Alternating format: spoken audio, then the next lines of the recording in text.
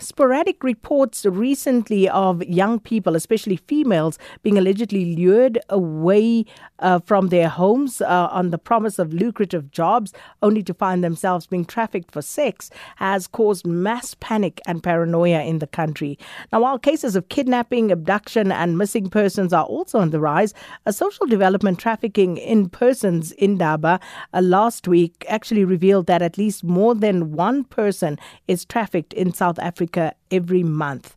And this number includes children and adults who are lured in and out of the country under false pretenses. And as we start a new series looking at human trafficking, today we bring you a story of Griselda Grootboom, a survivor who has seen it all, from being homeless, living in shelters, being gang raped, to being hooked on drugs and prostitution. And today she is still standing and fighting for the rights of prostitutes and the homeless. And she joins us on the line now to share her story. Griselda, thanks so much for speaking to us. Welcome to Update at Noon.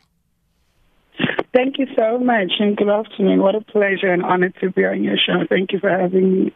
Griselda, let's start with your upbringing. Can you talk to us, very briefly about where you actually come from and the kind of upbringing that you had? I grew up in the Western Cape Town, Woodstock, the District 6 side. And during the time of changes and apartheid in Woodstock, Roger Street side, some of us and some of the families were being removed, and new structure was going to be taking place in the houses.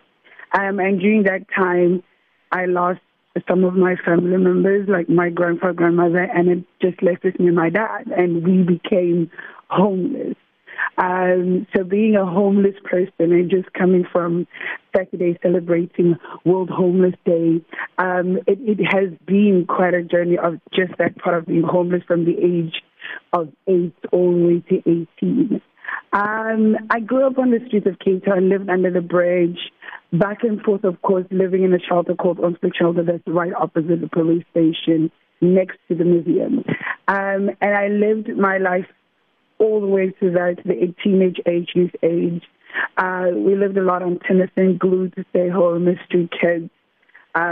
We sort of had a great life now and then, because we were one of those kids that went to Tata Madiba's birthday, got lost in the hands of coming back home, Cape Town. So the street life for us was being homeless, was being you are not part of society.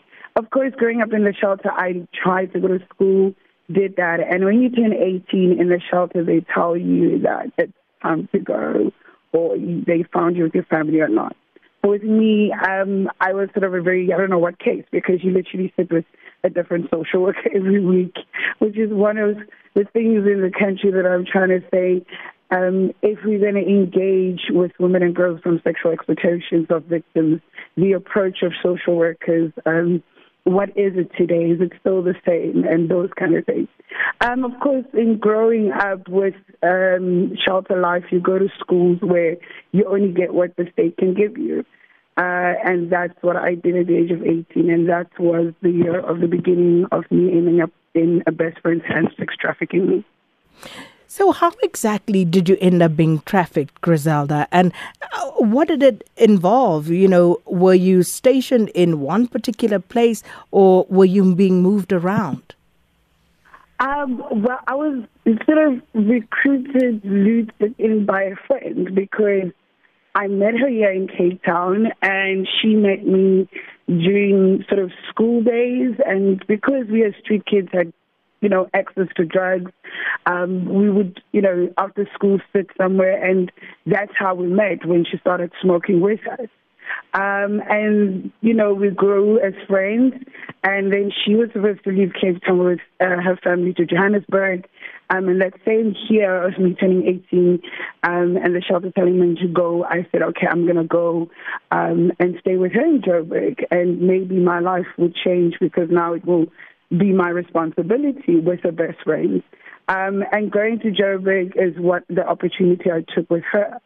Getting to Joburg is where she surprised me with what I didn't expect. We met at Park Station, went all the way to Tiovo, got Tiovo, showed me into a flat.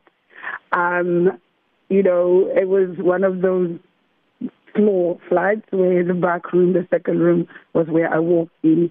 And that's when she left to say she's getting me food, and that was the last time I met her.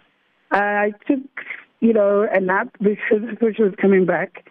But then in my nap, I was woken up by 3 guys.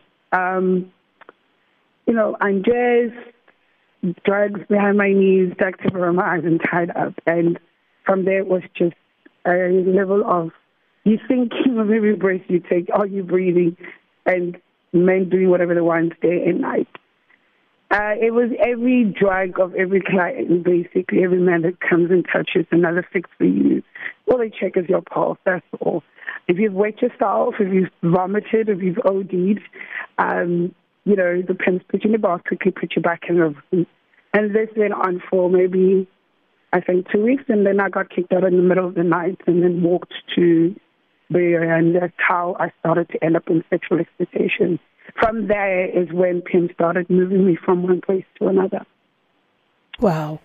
Absolutely, absolutely harrowing. And as you say, worse still, the way in which you landed up there by trusting a friend. There's so much more to talk about. Hopefully, when we can create a little more space and time to talk about it, Griselda. But we just want to also highlight this plight and how easy it is for people to fall prey to this trafficking.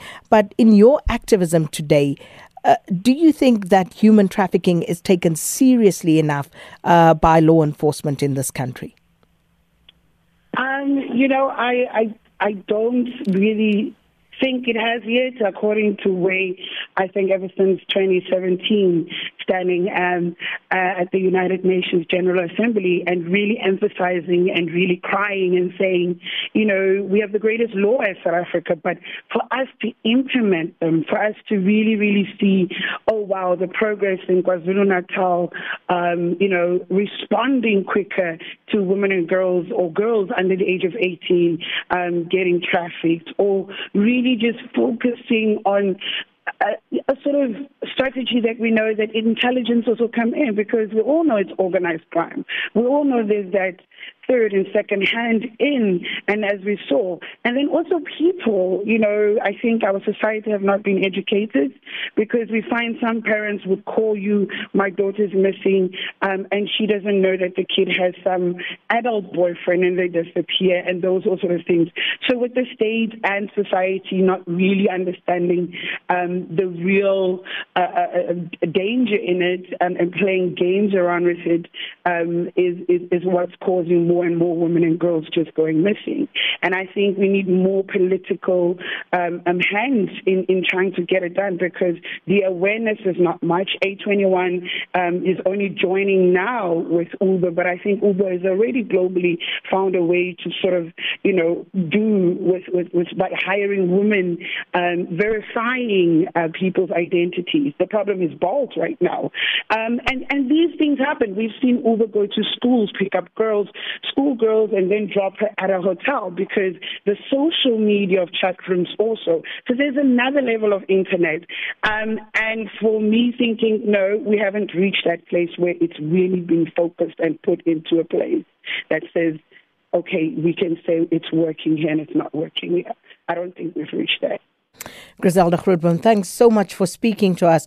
Griselda is a survivor of sex trafficking and an activist. Also authored a book called Exit, the story of her life of prostitution and her ultimate escape from it all. And this starts our focus. As you would have noticed by now, every month we have a focus. Last month we spoke about passenger rail and PRASA and Metro Rail and what's happening in our rail system. This month we're focusing on human trafficking.